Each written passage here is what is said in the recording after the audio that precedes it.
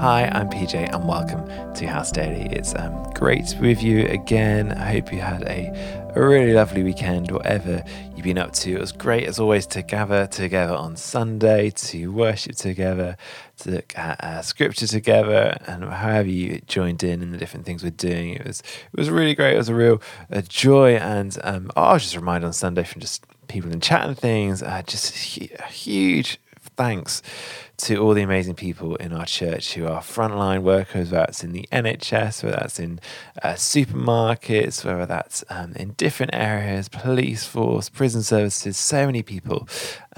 You're incredible and doing an amazing thing. And it is a real joy to know so many of you. And so thank you. We definitely don't say it enough. And it's a shame that it takes something like this for us as a nation to be able to just praise all that you do so much. And so, but thank you. It is great, all that you're doing. And we're just gathering together around scripture today, as always, to just unpack it for our lives. We're in the book of Hebrews, this letter written to this Jewish Christian church, probably.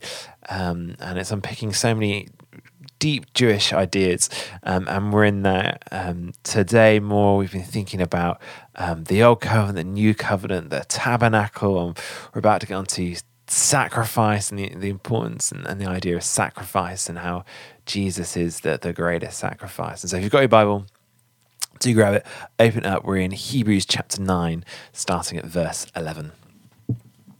And it says this: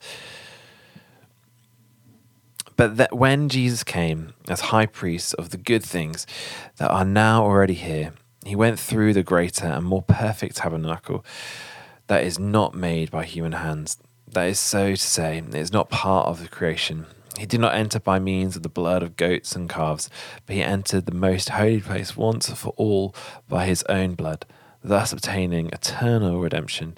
The blood of the goats and bulls and the ashes of the heifer sprinkled on those who were ceremonially unclean sanctified them, so that they were outwardly clean.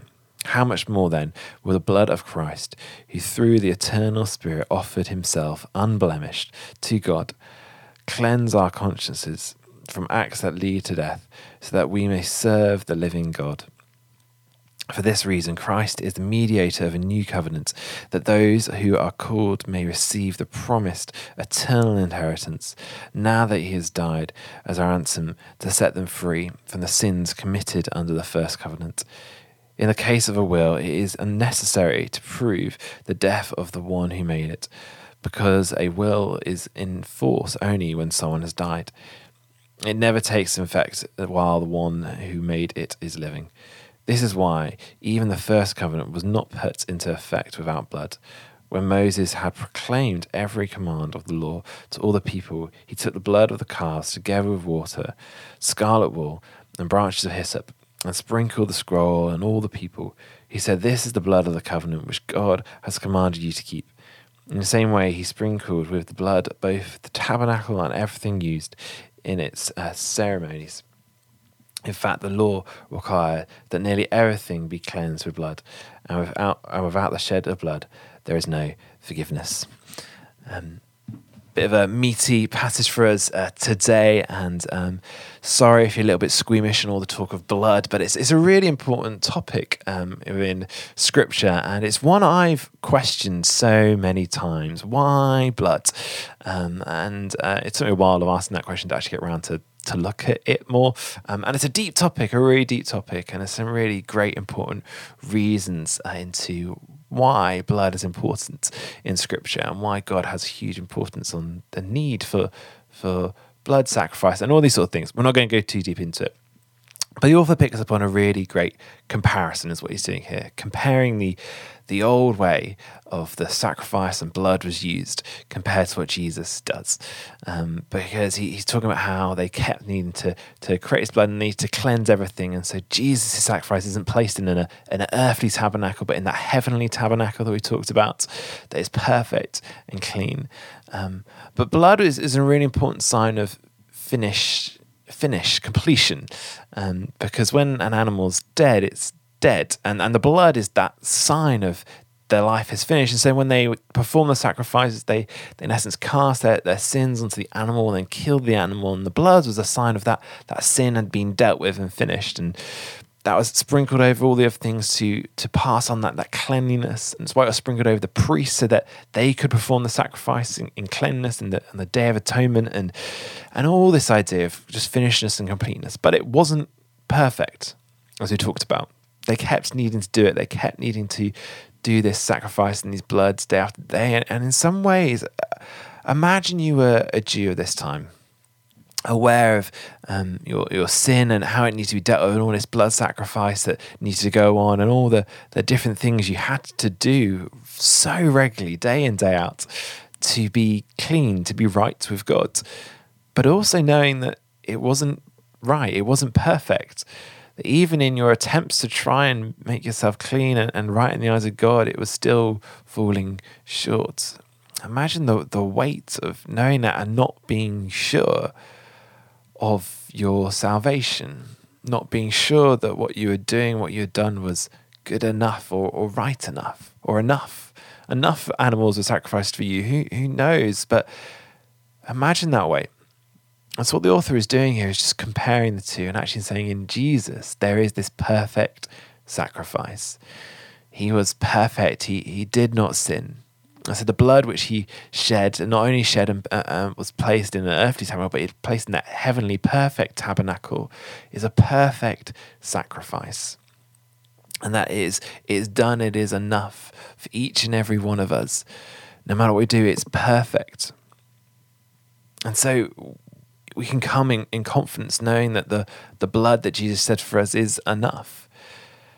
And so often, I don't know about you, but that doubt rises of, do I know that I'm saved? Even after many years as a Christian, that doubt of the word of the enemy comes in and going, I don't know. The enemy wants to put that insecurity within us of just being uncertain and doubt. But what the author is doing here is making completely clear that we can trust, because the way in which God created our sins to be dealt with in the law and the tabernacle and the need for sacrifice and blood, the author of Hebrews is unpacking, going, look what God has done now. He has shown that in that way he can do it perfectly for each and every one of us. So we do not need to doubt, but we can have comfort and reassurance in what he has done, he has finished. And in those words he says, and his death on the cross, it is finished. And it's why when we take communion together, in the words it is in the Gospels, and Jesus passes the cup, he passed around and said, this is the blood of the new covenant, poured out for you, this new agreement with his people, being in that place of completion, finishedness, where we can have confidence that our sins are forgiven. And so just for us today, I'm sure many of us have had those doubts and will continue to have those questions of, are we sure? But actually we can turn to a passage like this and dig into it and know that the way God has ordained our sins to be dealt with, he has done it perfectly. And we have confidence of our forgiveness. Let me pray. God, thank you that we can have that confidence that you have made the way, that you have shed the blood, the perfect blood, to make payment for our sins. God, help us to have that confidence, to not doubt, to not be worried or concerned, but know that you have done it, that it is finished. Amen. Thanks so much for joining us. I hope you have a great day. Be safe, be church, keep washing your hands.